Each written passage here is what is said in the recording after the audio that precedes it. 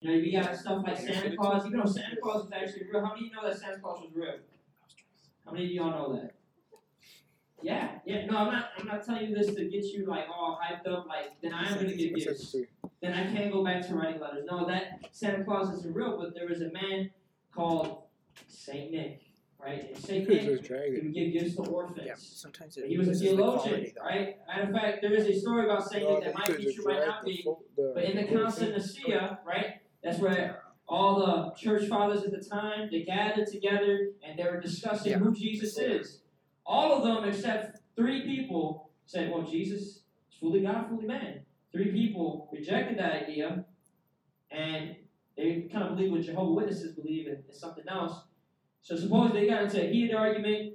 Now, I don't recommend this, but supposedly St. Nick just slapped the old dude. He was like, well, Jesus is half God, half human. And he just slapped him. There's Lawrence Christmas tree right there. There it is. There's Lawrence's Christmas tree. Praise God. Come on, in all its glory. In all its glory. The new man tree. In all its 3-foot glory. But, so St. Nick slapped the heretic, right?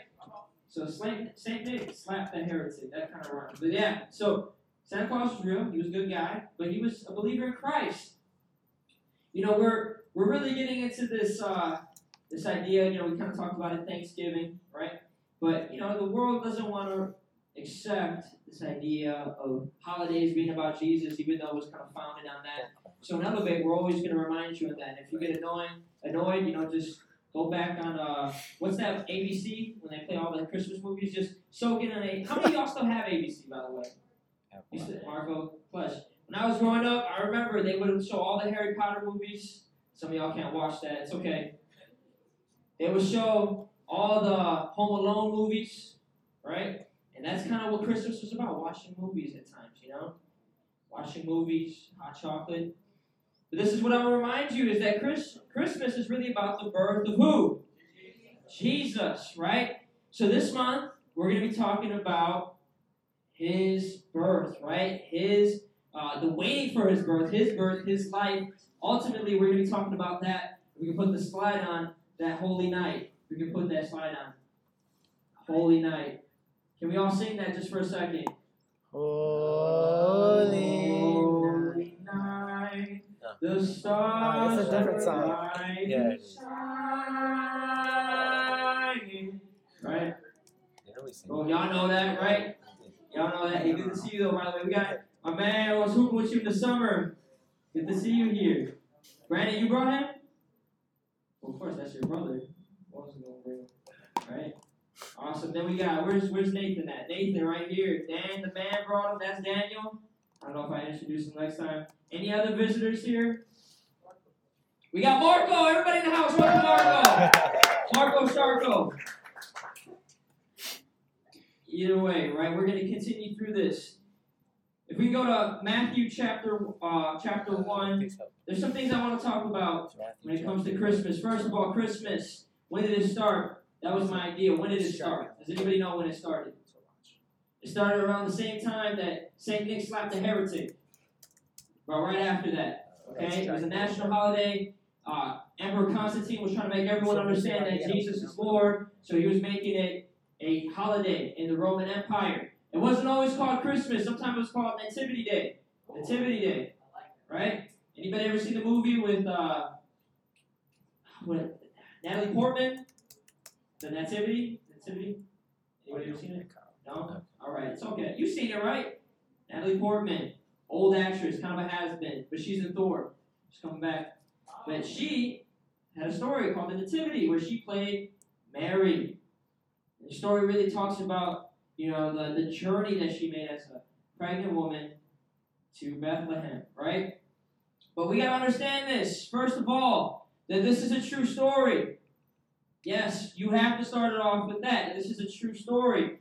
A lot of people want to fictionalize it. They want to make it just about a moral story. Like this is something we can just look at and feel our goosebumps start to tingle. And we can just look back and get this feeling of nostalgia. But no, this is not just a story to make you feel good when you're young like Santa Claus, okay? Understand that. Santa Claus is set in the world where elves, right? They give gifts to children, and there's magical reindeer and all that, and a North Pole. That doesn't exist. This story is set in the real world with real people. So this is a true story. Get that through our minds. Let's get that through our minds. Next, there were actual people, real people, waiting for a Savior.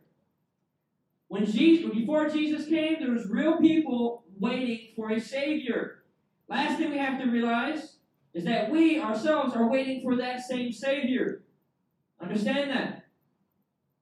Real story, real people waiting, and we're waiting for that same Savior. Okay? And that's the title of the sermon message, is Waiting for the Savior. So firstly, Jesus, the story about Jesus being born, Bethlehem, right, where you have the animals, you have Mary. This is a real story. A lot of people like to come out of nowhere. We got some of y'all in this room that think this way. I don't mean to offend you, okay? But this is not a pagan story, okay? This is not a story that was made up to get you from worshiping Jesus to worshiping some other god. Next thing, right? The whole story of Jesus himself is not a copy of another story. When you get to college, maybe even high school, they'll be like, well, Jesus, your teacher that's so smart, even though he should just stick to his biology degree, not get into theology. He needs to understand that Jesus did not get copied off of Horus or any of these other gods. This is an original story. Why do we understand that? Well, first of all, we don't freak out when myths have some similarities. Many people think myths, Jesus copied his story off myths, or the disciples copied myths, and that's how they got the story. When you do the research, you'll see that people interpreting other myths came up with their idea of the myths after Christ had already resurrected. What that looks like is this. Let's say Brandon is telling Will a story, and Lawrence is eavesdropping. And Brandon, he's keeping it low key. And Will's like, But Lawrence, he's eavesdropping. Okay? So what he does is, yes, the conversation between Brandon and Will happened, okay? But Lawrence has a similar story. And he notices Brandon's story is really nice. So what he does is he takes parts of Brandon's story, puts it in his story, and says, this is my story, Brandon copied from me. See, that's what happens with a lot of world religions, is that they try to take components of Christianity and they try to add it into their religion. Your professor needs to wake up. He doesn't know what he's talking about. So, this is what we have to realize. This is a real story. The story of Jesus did not originate in some dude that was chilling next to a donkey. Like, man, I wonder how a story about a Messiah would be, Like, let's make that up, all right? All right, Jack? And then he's like, no, he wasn't just talking to his donkey. He wasn't some shepherd dude chilling. No, this was an actual event that happened in reality. Okay, we can go to Luke before Matthew 1, let's go to Luke chapter 1, verse 5. You see, because this story uses real people that actually existed that we can trace back to that time. So Luke chapter 1, verse 5 mentions a man named Herod. Everybody say Herod. Herod. No, we're not talking about Harry. We're talking about Herod, right? Herod was a ruler, okay? He was a ruler in Rome, the governor. He kind of managed all the Jews so that they wouldn't get crazy. He would if they were trying to rile up, he'd be the person to go to. Usually Herod is a title, and in the time of Herod, king of Judea, there was a priest named Zechariah. So it refers to a time. When it says in the time, that means the reader should know, this actually is that time. I know that time. So we have to understand what the biblical authors are doing. Is that they're just not saying in a galaxy a long, long time ago, far, far away. They're not saying once upon a time in the North Pole, Santa Claus. No, they're not saying that. They're saying in a certain period of time that we can look back to. This happened, right? So understand that Jesus' story is not fabricated. It is indeed true, and it's not stolen. It is, Jesus wasn't, stealing other like Buddha. He wasn't going to Buddha like, man, I like Buddha. He's pretty cool. Let me get some of that. Man, I like Gandhi. Well, Gandhi didn't exist. I like Krishna. Let me get some of Krishna. Man, I really like this This Greek religion, let me get some of Zeus and Hercules, let me put it all together, boom, I'm Jesus. That wasn't the story. That wasn't the story. Jesus' story was original. It was not fabricated. Even if there's similarities, right? Understand this, that there's similarities between lots of stories. Doesn't mean that one was stolen from the other. So if I told you a story about me falling down the stairs, it didn't happen. Okay, I'm just giving an example. I've fallen down the stairs a long time. If I told you a story that I did fall down the stairs, but then Libni tells that same story in a similar way, right? Like, I was walking, and all of a sudden I tripped on my own feet, and I fell down the stairs. And she says a story like, I was walking, and I tripped on my own feet, and I fell down the stairs. Both those stories having similarities doesn't mean anything. It doesn't mean that they were inspired by each other or that they stole things from each other. When you get to stories like Jesus, well, you have to understand at surface level, a lot of things can see similar. Jesus called himself the Son of God, right? Well, and lots of religions, there were gods that would come down to earth, right? Like Zeus, get busy with some married woman, have a kid like Hercules. Well, that's the Son of God. There you go. Jesus copied Hercules. Well, no. It's completely different. Because what does the Bible say? That it's not out of human consent or out of sexual intentions or anything. A man and a woman. It wasn't out of anything, but the will of God is the reason why Jesus came to be. So when you look surface level, there could be similarities. But when you dig deeper, you'll see that there's no comparison between the story of Jesus and these mythologies.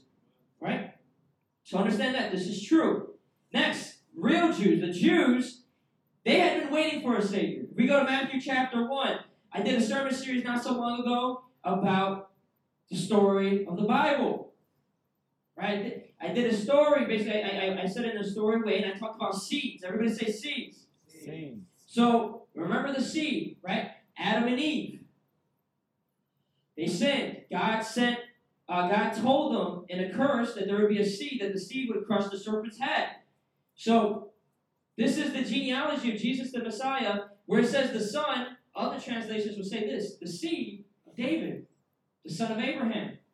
And remember, Abraham was the first one to get this revelation of God after Noah. So Abraham was the father of Isaac, Isaac the father of Jacob, Jacob the father of Judah and his brothers, Judah the father of Perez. Now I'm saying all these names to get you to understand how long they were waiting for this Messiah, this guy to come. So the father of Perez of Zerah, whose mother was Tamar, Perez the father of Hezron, Hezron the father of Ram, Ram the father of Amminadab, Amminadab the father of Nahshon, Nahshon the father of Salom, Salom the father of Boaz, whose mother was Rahab, Boaz the father of Obed, whose mother was Ruth, Obed the father of Jesse, Jesse the father of King David. David was the father of Solomon, whose mother had been Uriah's wife.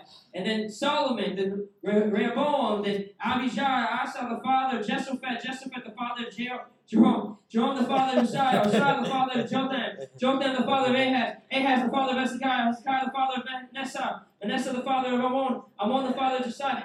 Woo. See that? And Josiah, the father of Jephthah, I don't know why y'all clapping, I'm running out of breath, and his brothers at the time of the exile to Babylon.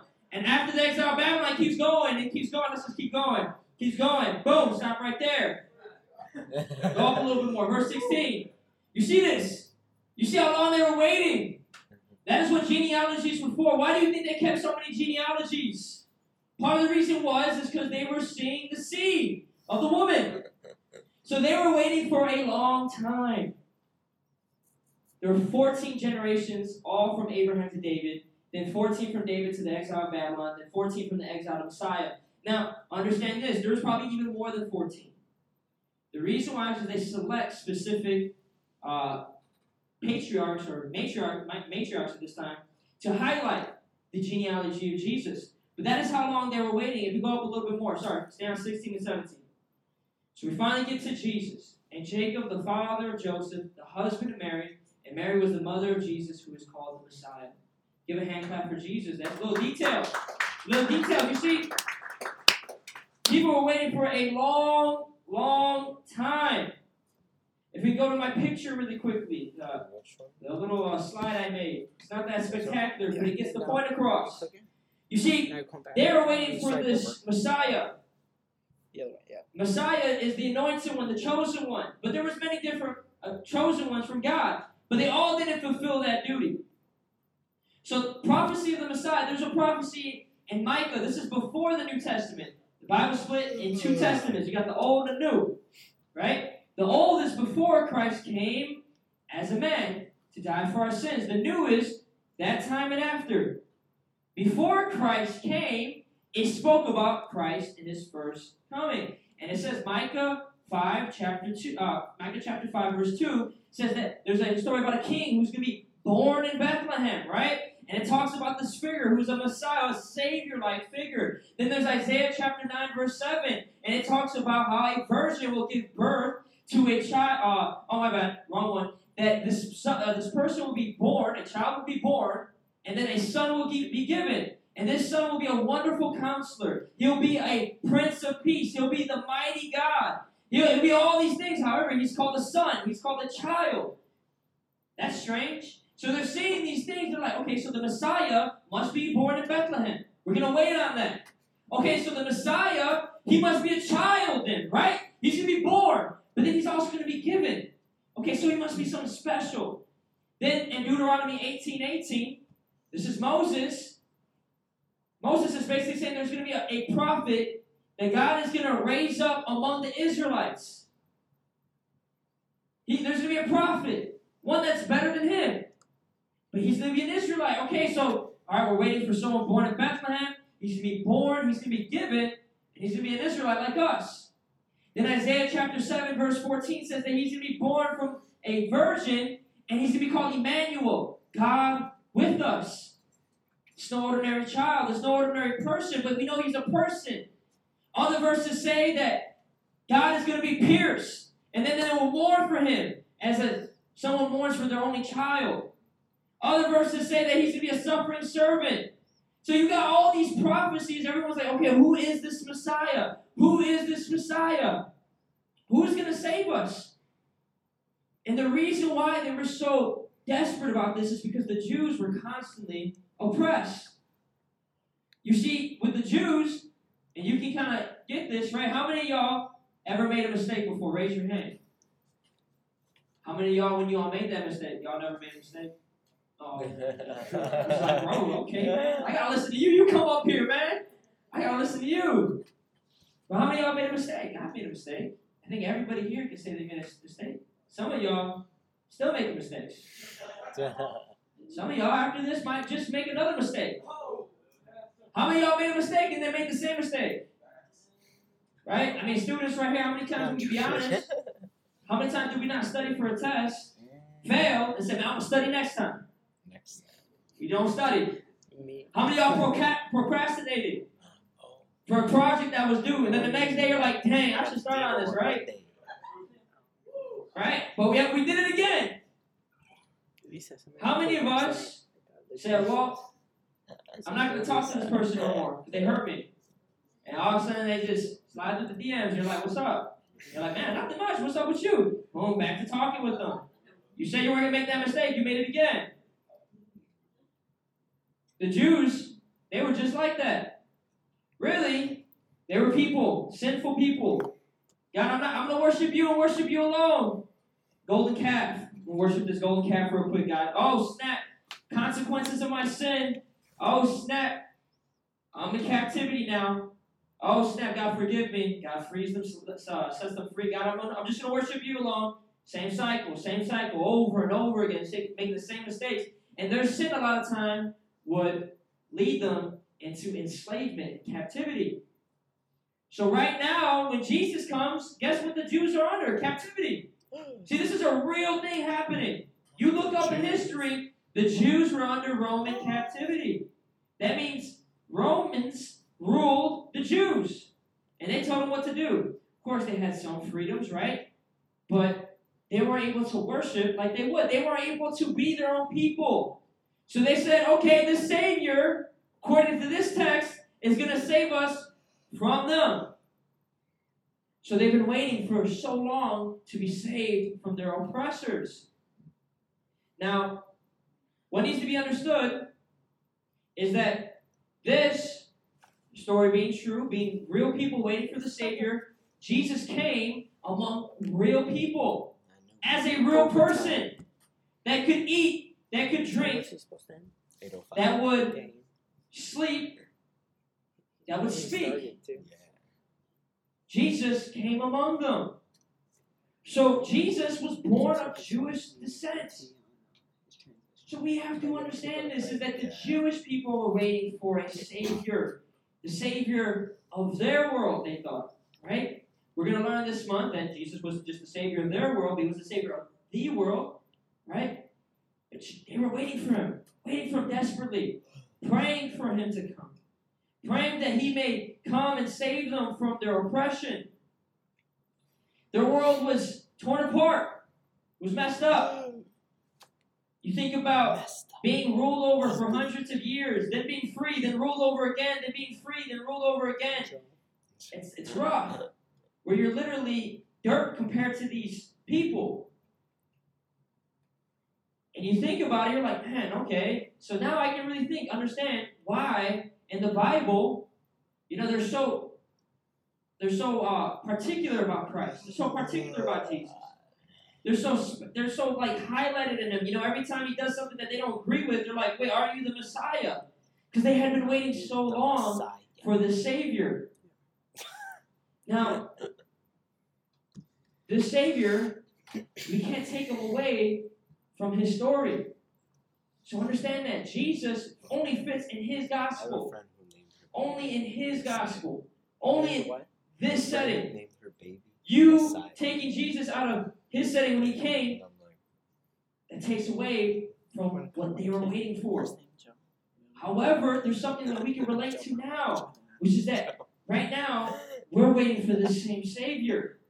You see, our world is kind of jacked up. Right?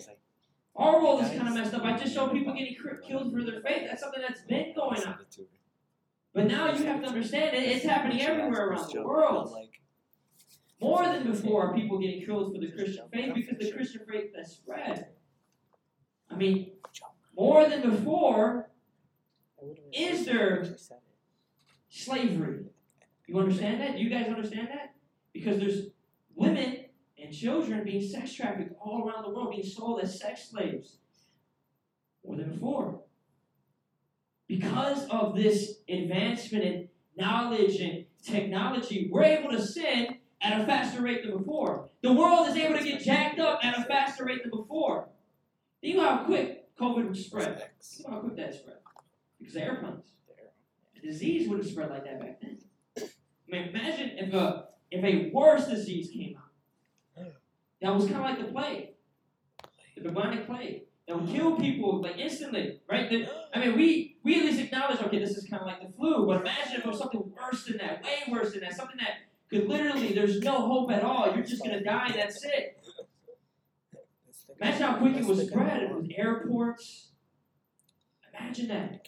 You see, this world is potentially, you think about the environment people, man. They're saying, hey, we only got 12 months or 14 months or something like that. Everyone all crazy. Like, man, everyone's saying doomsday, the world's dying, everything, man, people are crazy, everyone's racist, the government's this, government's that. And you're kind of like, man, you're waiting for it to change. And this is what we have to understand as Christians, is that we're waiting for the same Savior. We're waiting for the same Savior. If you can go to 1 Thessalonians chapter 1 through chapter 1, verse 10. You see, Jesus, the first time he comes through a womb, right? We understand a child is given, right? A child is born, a son is given. But this time he's going to come as a king. And what he's doing, essentially, is he's finishing the job.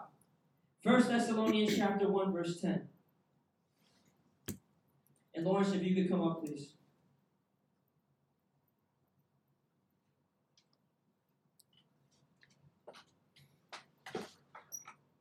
And it says right here, they tell, this is Paul speaking to another church, they tell you, turn to God from idols to serve the living and true God, and to wait for his Son from heaven, who he raised from the dead, Jesus, who rescues us from the coming wrath.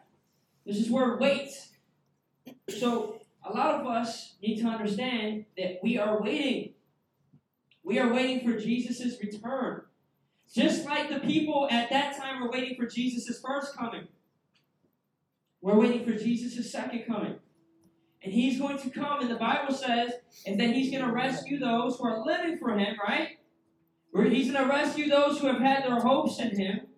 He's going to rescue those that are children of God. But he's going to judge the living and the dead. So basically, he's going to rescue those who belong to him and judge those who do not. He's going to fix the problems in the world. The issue is that most of the problems really have to do with people. People are the problem. And people have sinned and they're guilty. So Jesus is going to judge the guilty. The Bible says it's going to be, that blood is going to be about, it's going to be a mile wide, I think, or it's going to be up to their knees. Right, up to their knees. The blood of people that Jesus is going to judge is going to be up to people's knees. Jesus is coming not as a baby again, right? But as a conquering king. He's the one that raised from the dead. He is the one that's going to rescue us from the coming wrath. But he's also going to be the one giving the wrath. Get that? That's the Jesus we're waiting for right now. Because how can a Savior be so loving if he just lets sin go rampant and undealt with? You couldn't possibly be that loving. So Jesus is going to do that. He's going to rescue us from this wrath that he's going to allow happen. The wrath that's been stored up for sin. Every sex trafficker, every liar, every thief, every murderer, every person that has done something wrong, right? That has not said, listen, I've done something wrong. I give my life to Jesus. He saved me, right? Every person that has not repented of their sins, they're going to be judged. If you're amongst that number, you will be judged in his return. But those who have said, I call in the name of Jesus, Jesus, save me, change me, make me new, you will be rescued. You will be kept. You will be safe. So we must be waiting.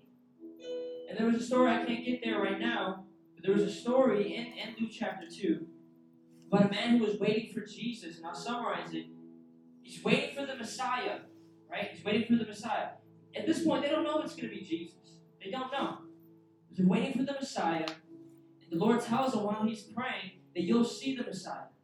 You just wait, right? Just wait. So he's praying and waiting in the temple, and finally Mary comes with Joseph, and they present him, because that's what they did in their time. They presented him to the temple, the children of the temple. And he finally sees this baby, and he says, I've seen the face of salvation. He waited and he prayed. And this is something we can take from that, is that while we're waiting for Christ to return, this is what we have to do. We have to wait, of course, yeah. But we have to pray and obey. We have to be prayerful. We have to understand what's going on in our world. As the people in that time were understanding what's going on in that world, we have to understand, okay, what the scripture says about Jesus coming back. And we have to be ready. Just like at that time, they were trying to get ready. They were in prayer. They were fasting. They were like, okay, when the Messiah comes, I want to be ready. And you do too. You don't want to be caught sinning when Jesus returns. You don't want to be caught doing something that you wish you weren't doing when Christ returns. You don't want to be caught backslidden when Christ returns. Because I'm telling you, you will miss this rescuing. You will miss it. Because you forfeited. You rejected it. If everyone can stand up, please. So yes, the Christmas story is about Jesus' first coming, right? Well, we now understand because of this Christmas story, right, we can look to Jesus' second coming. He came once, right? And people that were not open, didn't see Jesus for who he really is, they missed him.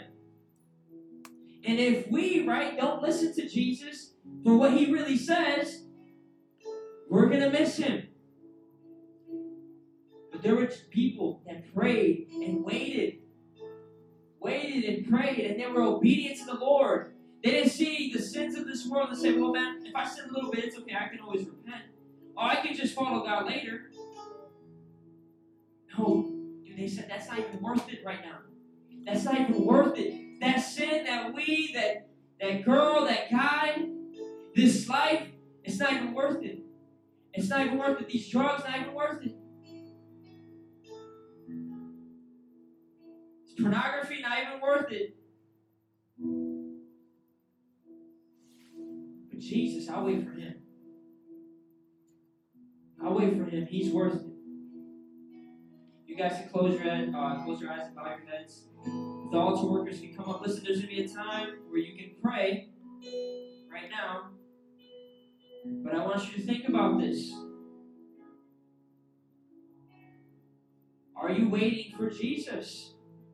It's really simple. Are you waiting for the Savior? Is there something else that you're waiting for? Maybe that your hopes are in. Now, I'm not here to tell you waiting itself is a sin, like if you're waiting for a doctor's appointment. No, I'm not saying that. What I'm saying is think about this. What are your biggest hopes in life? What are the most important things to you? What are you waiting for with urgency? That at the snap, right? At the drop, at the moment that you realize that you can do this and then that would come, you'll do it. Without hesitation. If it's not Jesus, I'm telling you right now, you're in the wrong. Wait for Christ. His coming is very soon. His return is soon. And if you are not ready, if you are not prepared, you will face a king that is bent on judgment. But if you are ready, if you have waited, you will face the Master, and he will say, welcome, come and share my happiness. Where he will wipe every tear from your eye. Unspeakable joy now, you have a face to match that. The Prince of Peace, you have a face to match that. You have now the Savior you've been waiting for. The joy of your life has been met and fulfilled. So if you don't, right, if you have not been waiting for Jesus because he just hasn't seemed like he's been that important to you, I ask you to repent. Take your hopes out of this world. Take your faith out of this world. Put your faith in Jesus Christ. Be born again. Because the Bible says that Christ is coming back for the children of God. And if you're not born again, you are no child of God. If you have not been made new, if you have not been saved, if you have not been transformed and changed, where you're no longer the old person, but you're the new person, then repent, change your mind, turn to Christ.